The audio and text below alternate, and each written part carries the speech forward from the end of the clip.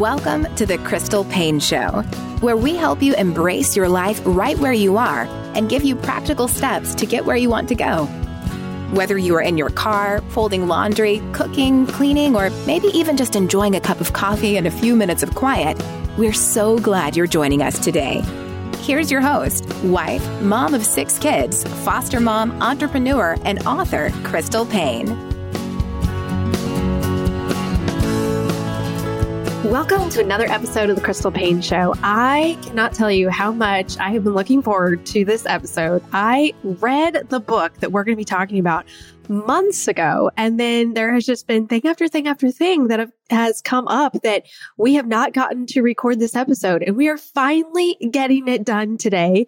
And I just feel like those who are listening and me, we all need this message from Alli Worthington. She has a brand new book out that is called Remaining You While Raising Them, The Secret Art of Confident Motherhood.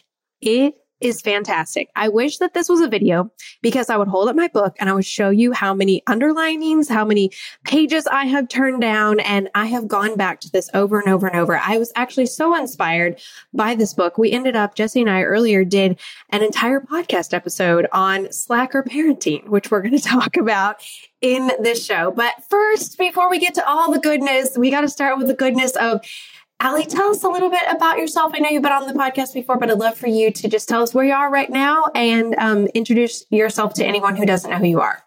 Well, thank you for such an amazing introduction. You are a great friend, as you've been for years and years. I am the mom of 5 boys. I have a stepdaughter who has grown. My husband and I live outside of Nashville with a very pampered golden retriever. I am an entrepreneur who loves to build businesses to help women thrive. So in any area of life, I like to joke that my day job is a business coach. So that's what I spend time on. But I love to write books about what women are going through in our lives and just help them out in any way I can. And your books have deeply, deeply impacted my life. Every single one that I have read has these nuggets in it that have stuck with me that I have repeated over and over and over again. So I just feel like God has really gifted you with communicating truths in a way that at least preached to my heart in a big way. So thank you for that. And this book is no exception. I was so excited to get a pre-release copy and could not wait to start reading it. And you did not disappoint once again. I'd love to hear behind this book. Like, what was your heart behind this book? You have 5 boys and a stepdaughter. So you have lived a lot of parenting life. Tell us the ages of your boys, by the way. Yeah, the youngest is 15 and the oldest is 24, almost 25. So I never wanted to write a marriage book or a parenting book because, you know, us authors, we're a little nervous. Like in my mind, if I ever wrote a marriage book, I was going to get divorced. If I ever wrote a parenting book, one of my kids is going to go to prison. You know, like I don't want to touch those topics, but people kept coming to me for mothering. And I thought, well, are there resources out there? You know, and I surveyed my audience and over 1,000 women came back with some really interesting feedback. They said that mom guilt is something they deal with almost all the time. And when I asked people, hey, what's the number one cause of mom guilt? Is it you? Is it spouse? Is it your in-laws? What's going on here? The biggest single cause of mom guilt was social media. And that was a wake-up call for me because I think that being a mom is hard enough. But being a mom combined with these visual images of perfection that everyone's putting out there is almost impossible right now. We know that social media is a highlight reel, but there's something that happens in our brain where we see pictures of families where, you know, everyone's looking perfect and the clothes all match and the dog is smiling. And meanwhile, our 2-year-old or our teenager's having a tantrum and the dog ate a sock and is throwing up on the carpet. It makes us feel lonely. It makes us feel like we're getting things wrong. It makes us feel like we're not good enough. It's almost an impossible situation for moms. So at this point, I was like, well, how can I not talk about this? Because this is something people are not talking about. We're not having honest conversations. We've had a lot of very legalistic books for how to be a good parent and how to exhaust yourself. And then there's also the, like, I'm a hot mess mom chatter out there. But what about a conversation for, I think, 90% of real women who are just trying to do a good job and raise great kids at the same time? So that's what I wanted to do. I resonate with that so much. Okay, so I have to tell you, just last night, I was dealing with mom guilt, and God has freed me up so much in so many ways from the guilt that I used to carry around. But it comes and rears its ugly head. And yesterday was one of those days. We watched this little boy who we fostered. We regularly watch him. And so he's 3.5, and he was just having a really rough day yesterday. And then our 1-year-old got a fever, and then it was spiked up to 104, and he was really sick. So we had 2 little ones who were just not doing well. And then our other 2 little ones, and then our 3 teenagers, one's getting ready to go to college, the other 2 we're getting ready to go to camp. And one of them had a friend over, and she was spending the night. And it was like the house was just chaos and crying. And all of a sudden, my 16-year-old comes home with her friend. They'd been out for a while, and she was like, "What's for dinner?" And it's like 7:45. There is no dinner. No. I had fed the little ones just like a little snacky dinner, and there was nothing for teenagers to eat. And so she and her friend are scrounging through our cupboards looking for something to eat. And I went in the closet. I was changing a diaper, and I was just feeling all these feelings of like, you are a bad mom. Like, good moms make a good dinner every single night. Good moms would not have your child's friend over and have nothing prepared to eat for them. And I was just thinking about this so much, and I just realized, okay, hold up. Like, I really had to stop myself and preach some truth to myself. But I would love for you, instead of me telling the truth I preached, like, what truth did I need to hear in that moment? Because I think there's a lot of moms who probably need to hear it right now. Okay, I've got a couple things that come to mind. Number one, those 16-year-olds are learning valuable life skills to be able to make some food for themselves, because we're raising a generation of kids who, if food isn't prepared, if there's ingredients, they're like, I have no idea what to do. So I will say that 16-year-olds, you're old enough to prepare some food for yourself. Secondly, if we wanted to be super legalistic about it and be like, well, a good mom makes a big dinner every night, who's going to take care of those babies? One, the 3.5-year-old who's having a hard day, and then that poor baby with 104 fever. You could put one in a playpen, put one in front of a video, and then just put the sick one down and go make a big dinner. But what's more important? It's more important that you were present for the kids who needed you. A dinner of a PB&J is just fine. What matters is having a mom who is actually there for her kids. The other things, the perfect clothes and the, growing wheat in your backyard, to have organic meals all the time, or, whatever nonsense people say mom should do. What matters is how a mom's doing and the relationship with a mom and a child. It's not always perfect, but the fact that you were there in that moment means way more than cooking a meal. Anybody can cook a meal, but not everybody can be a mom. That's so good. And I was really preaching to myself, like, you're doing the best that you can do. But I wasn't preaching to myself, look at this opportunity for my 16-year-old to practice independence. And I love, you talk about that in your book. You actually have a chapter called Slacker Parenting. Mm-hmm. And I think that I love, because it sort of flies in the face of what we see on social media. When Jesse and I did this episode called Slacker Parenting, because I resonated with that so much, I knew that there was going to be some people that they're going to be like, hold up, what? What is she proclaiming? Like, slacker parenting? That's the last thing I want to be. Tell us what slacker parenting means.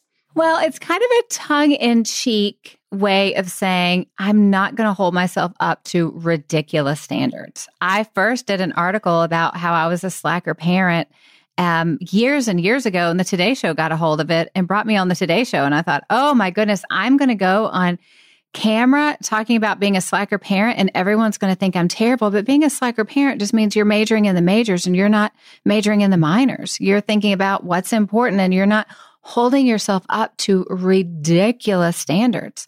And so I go on the Today Show, I talk about it, and I talk about like, let's just get real. How much can a woman do in a 24-hour period? Let's talk about what's important. Let's be good to ourselves and be good to our children. And teachers and mothers and people all over the country said, thank you for saying this, because these impossible standards that we hold ourselves to, sometimes it's standards that people have told us and put upon us. Sometimes it's standards that we've just kind of absorbed through the air and culture. And then sometimes it's standards, again, that we're seeing on social media. We may follow one account on social media that's all about natural products, and another account that's about organic food, and another account about this and about this. And if we put all those accounts together, we think, oh my goodness, I'm failing in 50 different areas. When really what someone is talking about and teaching us about all the time is like their passion, their one big thing. They're not passionate about 50 different things, but because we're absorbing messages about 50 different things all the time, we think that we need to be too. But slacker parenting is going, hey, I'm going to work really hard on the stuff that matters, and the stuff that doesn't matter, I'm just going to let that go. So really, truly, there's nothing truly being a slacker when you're a slacker mom, but it feels that way a little bit when we've held ourselves to impossible standards at first. Well, and I was just thinking as you were sharing this, so last night, I was feeling all these feelings of mom guilt, but then before I went to bed, I was holding our 1-year-old and just, snuggling with him while our 18-year-old and 14-year-old were sitting in my room. And we had this amazing discussion about just some really hot topic issues that teens are dealing with. And I just was thinking as you're sharing this, I'm like, you know what? Okay, so it was fend for yourself night last night at our house, literally. But I think in the long run, those conversations with my kids, that snuggling with my 1-year-old, that's the stuff that they're probably really going to remember. Oh, and that's the stuff that's important. I was just thinking they probably will be like, yeah, Mom, we didn't always have great food at our house, but, I hope that they feel like my mom was there for me. My mom was there. Well, what kid ever grows up and goes, I had delicious meals and that's what was important. My mom was never there for me, but I didn't care about that. No, kids care that their moms are there for them. They're not going to grow up and go, if we hadn't had Stouffer's lasagna twice a week, life would have been good. I didn't care about human connection. I just cared about food. No one does that. But again, impossible standards. And if you look at the research, parents are spending twice as much time actively parenting their kids than the parents did 50 years ago. But we act like we're spending so much less and we feel so guilty about it. I mean, I can remember my generation growing up, we got locked out of the house and told to come back when it was dinner time when the street lights came on. No one was sitting around braiding hair teaching their kids Latin. But we kind of feel like we need to have this perfect environment for our kids to grow up in if our kids are going to be okay. And nothing could be further from the truth. I love how you say the mom you are is what your kids will remember. They won't remember everything you did, but they will for sure remember who you were. And you also talk a lot about your emotional health as a mom and how important that is to your kids. Tell us a little bit about that. Yeah, I consider emotional health the combination of our mental health, our spiritual health, and our relational health, our relationships with other people. And a wise mentor said to me years ago, your children, while they're living in your home, your children will never be emotionally healthier than you are. So if you want your kids to know how to love each other well and love others well, if you want your kids to love the Lord, if you want your kids to have great mental health and be successful in life, you need to work on yourself. And it's funny, when we are pregnant or when we know we're about to adopt a baby, we'll think about ourselves a little bit. But as soon as that baby gets here, that's the last time women really think about themselves. Once the postpartum period's over, we're done. We're on the shelf. We are there to serve our children. But once we start thinking about it differently, that, the fact that I mother myself just like I mother my kids isn't just good for me, it's good for my kids. And the healthier we are, the healthier our kids will be. That motherhood isn't just about what we do. Motherhood's about who we are. It's the natural overflow of us taking care of ourselves will be happier, healthier kids. And I was explaining this to someone recently, and she goes, well, what about the moms with depression and anxiety? And I said, that is very important because not every mom needs to be perfect. I think 99.999% of moms aren't perfect. We need to let our kids know when we have a struggle, when it's age appropriate. When our kids are teenagers, if we're dealing with anxiety, we can talk to them about it. These are the things I'm doing. These are the ways I'm helping myself. This is what I remember about the truth of Scripture to get me through, because we're modeling what it looks like to take care of ourselves. We don't need to get it right. In fact, if we got it right all the time, it wouldn't be good for our kids. So if someone is struggling with their mental health or their emotional health and they hear that, it's not another reason to be hard on yourself. It's an invitation to allow your kids as they get older to see what real life looks like and to model caring for yourself just like you'd want your children to care for themselves no matter what they're going through too. Shout out to Claritin for supporting this episode and providing us with samples. If you've heard me talk at all over the last few years, you know that I went through a season where I had very severe seasonal allergies. And it took me a while to figure out what was triggering it. And it was debilitating. If you've ever suffered from this, I actually had my polyps got really swollen in my nose. And then I got chronic rhinitis. So I could not smell out of my nose. And not only that, but I would have these really awful headaches, the kind that just kept me from being able to enjoy my life. And I started going to an ENT, and one of the things that he recommended was Claritin D. And so for a time period, I took Claritin, and it was such a help to me. Luckily for those of us who live with the symptoms of allergies, we can live Claritin Clear with Claritin D. Designed for serious allergy sufferers, Claritin D has 2 powerful ingredients in just one pill that relieve your allergy symptoms and decongest your nose so you can breathe better. It works so well. I am a living testament to how well it works. This double action combination of prescription strength allergy medicine and the best decongestant available relieves sneezing, a runny nose, itchy and watery eyes, an itchy nose and throat, and sinus congestion and pressure with ease. So if you've ever suffered from seasonal allergies, if you can relate to kind of some of the things that I have experienced and you want some relief, I highly recommend checking out Claritin D. Ready to live life as if you don't have allergies? It's time to live Claritin Clear. Fast and powerful relief is just a quick trip away. Find Claritin D at the pharmacy counter. Ask for Claritin D at your local pharmacy counter. You don't even need a prescription. Go to Claritin.com right now for a discount so you can live Claritin Clear. Use as directed. Armoire makes getting dressed easy. With a clothing rental membership from Armoire, build the perfect wardrobe with brands that are high quality, unique, and recommended just for you. All you have to do is take a 5-minute style quiz and select items from your dynamic, personalized closet. The styles show up at your door in as little as 2 days. Then when you're ready for new clothes, just swap them out for new to use styles. Now, I mentioned on the podcast recently that I have been pregnant or breastfeeding for 4.5 years. And that season of my life came to a close recently. And I was like, I forgot. I can wear normal clothes again that don't need to be breastfeeding friendly or constantly changing in sizes with a postpartum body. And so now I'm left with trying to figure out, well, what do I wear? What is my style? I can't even remember, and styles have changed so much in the last few years. And so I've been having fun experimenting with different types of clothing. And I love that Armoire has allowed me to try some different styles of jeans and kind of step outside my comfort zone and figure out what I love, what works for my body type.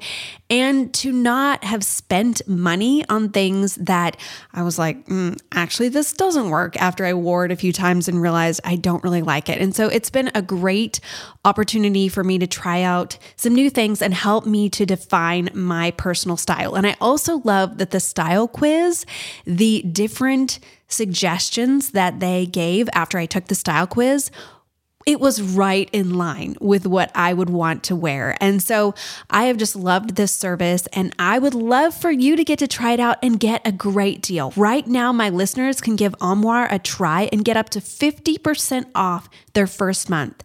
That's up to $125 off. Just visit armoire.style/crystal. That is armoire.style, ARMOIRE.style/crystal to get up to 50% off your first month and never worry about what to wear again. Try Armoire today. This episode is sponsored by ByHeart, and I feel like I need to preface what I'm going to say with this. I'm a huge advocate of breastfeeding. Anyone who knows me well knows that nursing is something I believe in, and all 5 of our biological children were breastfed until they were 19 to 23 months old. However, we also have fostered and adopted, and I've been so grateful for formula companies in those situations. I'm also grateful for formula companies because our last 2 biological children, I really struggled with my supply and did all the things, spent so much time and effort, and just was never able to produce enough for them to be able to gain weight and not be hungry. And so I was so grateful for companies like ByHeart. ByHeart is an infant nutrition company built from the ground up to deliver real innovation on behalf of babies and parents. Their mission is simple: make the best formula in the world. Using the latest in breast milk science, ByHeart created a clinically proven, easy to digest infant formula that's made with organic, grass-fed whole milk, certified clean ingredients, and features a patented protein blend that gets closest to breast milk. They're made with certified clean ingredients. It has no soy, corn syrup, GMOs, or palm oil. Curious about ByHeart? Redeem your welcome offer at byheart.com/podcast with code CRYSTAL for a limited time. Additional terms and conditions apply. So go to byheart.com/podcast and use CRYSTAL to get your welcome offer. I love this quote. You said, "There is no such thing as a perfect mother. And if perfection were possible, it would completely mess up the kids." Like, that'll preach. Wow. Seriously, suppose a mother did everything perfectly. What would happen when the kids left the house and discovered a world of imperfect people? What would happen when a cruel friend hurt their feelings, their boss didn't give them grace in a situation, or their spouse lost their temper? I'll tell you what would happen. The person raised by a perfect mom would melt down because they wouldn't have the mental toughness and emotional intelligence to deal with imperfect people. They never would have had the chance to develop those skills before they left home. That is really powerful. And I think that is a message that we don't hear very often these days. And so you're talking about our emotional health as a mom. Can you give us some practical examples? What does this look like? Like, how do we know, are we emotionally healthy as a mom? How do we pursue emotional health?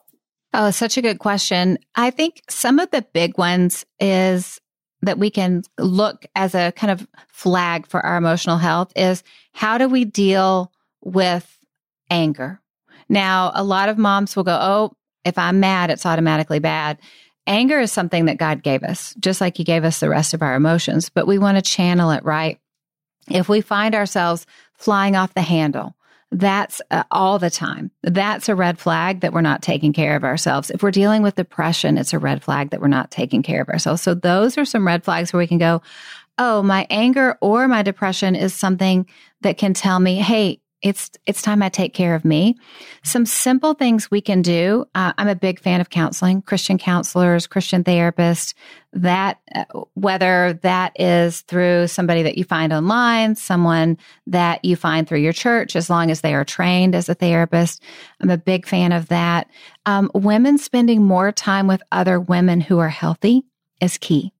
Because one of the things that happens to moms, especially moms raising young kids, is we get really lonely because we are in the grind of taking care of those kids all the time, we're not with other women who make us feel good, not flatter us, but when we're with them, we feel better after we've spent time with them than before we've started.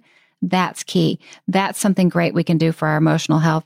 And just start paying attention to when we feel burned out, when we feel like we need some help, because as women, we do not feel comfortable ever asking for help.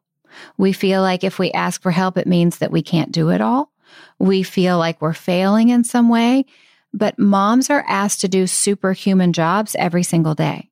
So just beginning to go, hey, let me look at all the ways I need help here. That's actually really healthy for women to do. I remember the beginning of 2021, I was super burned out with work and just life. I was going through so much with my kids. And I remember praying, and the Lord told me, ask for more help. Ask for more help, like in all different ways. In work, I got a housekeeper then we hadn't had a housekeeper for a few months before. And whatever I could afford, I spent a few months going, I just need to get help so I can get better. And I think that is such an important message to give women permission to ask for help. I remember when I was 8, my great Aunt Shirley, I remember going to have Christmas at her house. And we get in and she's smiling and everyone, they're going to have a great time. It's Christmas, right? And we get in and she told us that she had been cooking for 3 days. She told everybody that she had been cooking for 3 days. And I didn't know at age 8 what was wrong, but I knew something was wrong. I knew Shirley was very loving. Her kids loved her. The extended family, everything was great. Everyone was smiling. But I didn't have a good time because something was wrong. And I didn't understand until I got older that Shirley never wanted to cook all that food by herself. But she didn't give herself permission to ask for help. She never said, hey, can everybody bring a dish? Or can we trade off houses? So even though she was doing what she thought was loving, which is what all moms do, we try to be superhuman, she actually ended up through the years becoming resentful and a little bit bitter about it. And that bitterness leaked all over everyone that was around her, even though 100% of her intentions were in the right place. And so there's been seasons of my life, I've been great Aunt Shirley, where I haven't asked for help. I've let myself kind of wither inside and I've gotten a little bitter about it. And it's that bitterness that sometimes comes up for moms that can be a great indicator of, hey, I need to start getting in touch with what I need and ask for some help so I can be the healthiest version of me. Because we don't want to teach our daughters that that's how women have to live. And we don't want to teach our sons that that's what they should expect from their wives. Just women who just give and give and give and become a shell of themselves. I think there are probably a lot of women listening who are saying, okay, that sounds good in theory, but the thought of actually asking for help, one, nobody can do it as good as me. And 2, like, who would actually help me? Like, I feel like I've asked for help before and no one helps me. And so talk to that woman who's feeling this resistance to what you're saying. That's a great question. My rule of thumb is if someone can do it 75% as well as I would have done it, it's worth it to let somebody else do it, whether in life or in business. And also, sometimes when we ask for help, people don't know exactly how to help or how to jump in. So if it's one person we're asking for help, that may look like saying, I need help with this, and this is what I need you to do. So sometimes asking for help is actually delegating and going, hey, I need you to do this. This is how to do it. I need help here. I need you to do this, and this is how to do it. So it's not a vague, can you guys help me? It's more of a, here's what needs to be done. Here's how it's going to be done. If anybody wants to change the details, let me know. But this is how we're going to get it done. And for me and a big family, that's exactly how it worked through the years. Once the kids got old enough, it was, here's what you're going to do, and here's how you do it. But that can be your family getting together for get-togethers. It can be going out of town and getting everybody ready. It can be, planning a party for a friend, and you and all the mutual friends get together and go, hey, here's what it needs to be done. Women are naturally afraid of being bossy, right? Because you especially not a Christian woman, who does she think she is being bossy? When we ask for help, we don't need to be demanding and rude. We can just say, I'm over my capacity. I can't handle this. I need help. Here's what you can do. And most people go, oh, okay, yeah, I can do that. But no one likes to jump in when it's vague. So good. So I think that, we talk about this imperfect mom thing and how it's actually a gift that we give our kids. But I feel like there are also a lot of moms who are thinking, but where's the line? I want to give my kids opportunities to step up and do things for themselves. But I also want them to know that I'm not just dropping the ball on everything, that I care about them or I want to do these things for them. How do we find the line between helping them, but not enabling them? I'll say, just as a broad overview, you take it situation by situation. However, I'll put it this way. So many women have said to me, if I give myself grace as a mom, I'm afraid that I'll become a terrible mom. And I had a lot of Christian therapists speak into this book because I didn't want this book to just be my opinion. I wanted this to be a book that therapists could give their clients, and moms felt good giving it to other moms or grandmas giving it to young moms.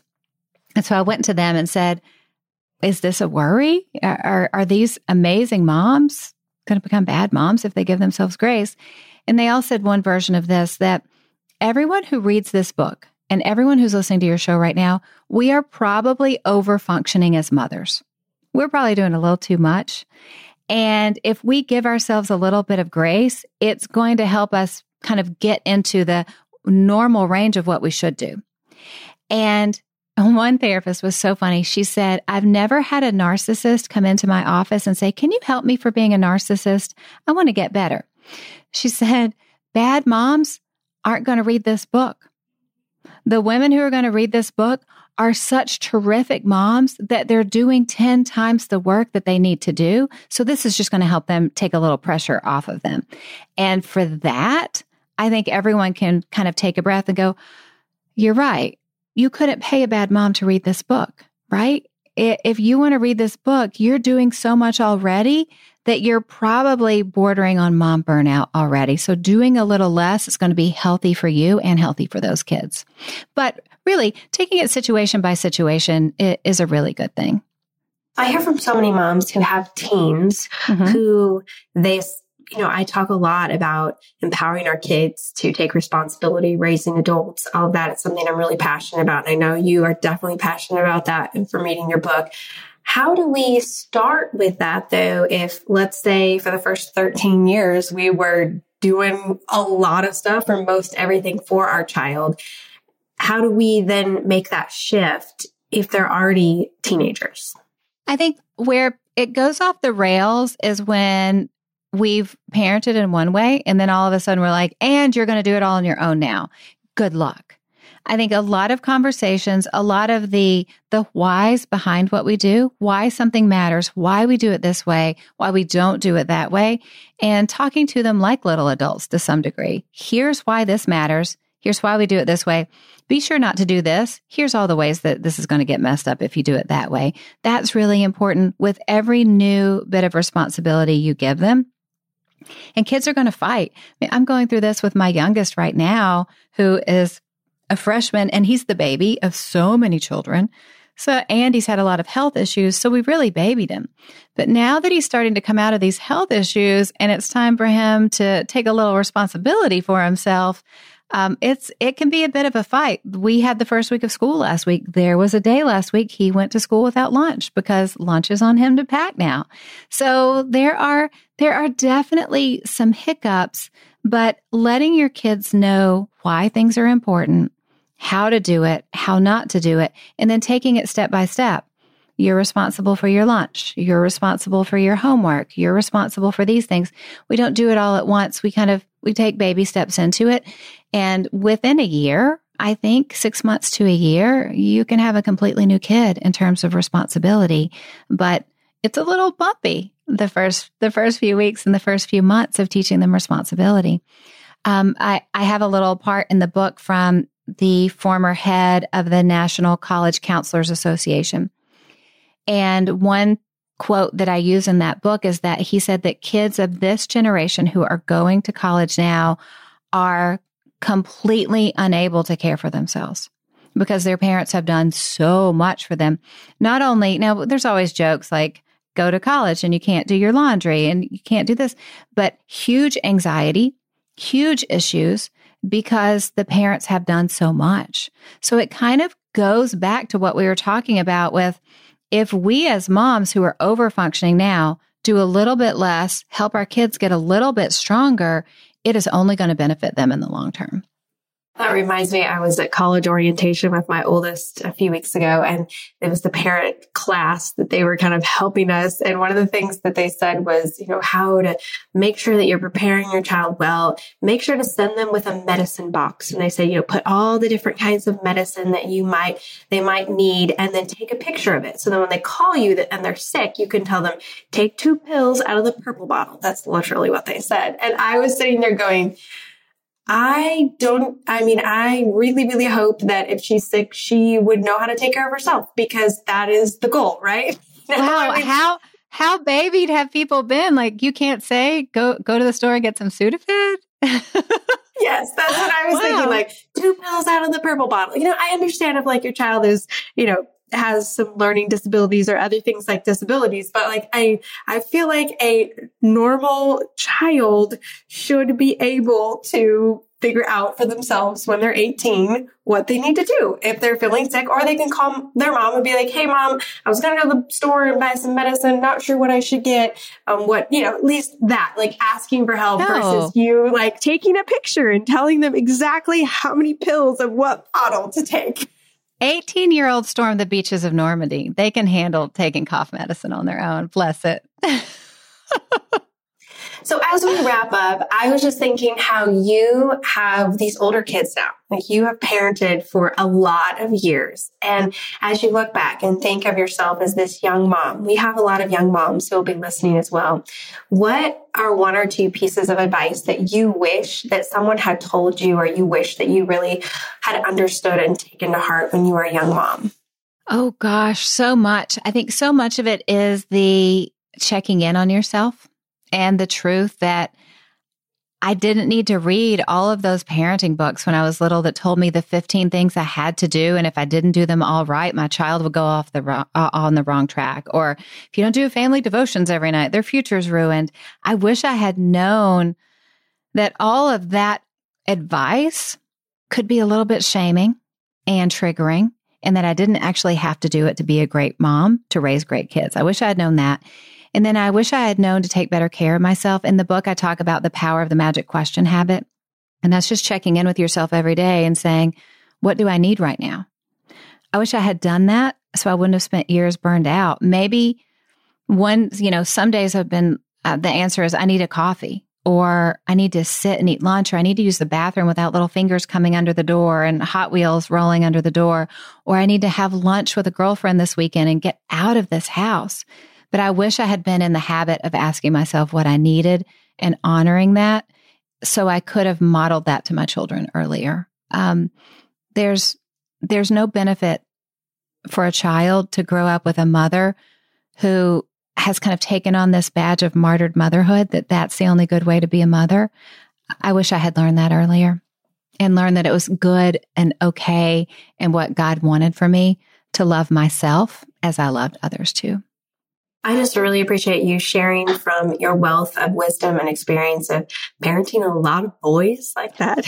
You've been through a lot. You've walked through a lot. And the stories that you share are so relatable. It will make you laugh, and it will make you feel like, okay, I'm not the only one. And so even just getting this book for the stories alone, totally worth it. But the content, and, I love how it's the secret art of confident motherhood. And I was just thinking how each chapter will just infuse anyone who listens to the book, reads the book, just with this newfound confidence in God and in who He has created you to be as a mom, and how He has gifted you uniquely and given you exactly what you need to be the mom to your kids, and how that's going to look different than how someone else is mothering their kids. And you can trust the Holy Spirit in you to give you that wisdom and that confidence to parent your uniquely gifted children. And so I just appreciate so much your willingness to write this book and share so openly, and share stuff that, it's going to probably, for some people, really kind of push them and step on their toes a little bit. I know I got mine stepped on in a good way. I would just encourage anyone who, if you are struggling in motherhood, if you're feeling a little bit of burnout, or you just want to be a better mom and you don't know what that looks like, get a copy of Alli's book, Remaining You While Raising Them, The Secret Art of Confident Motherhood. Thank you for joining us today. For more great resources, please visit crystalpaine.com.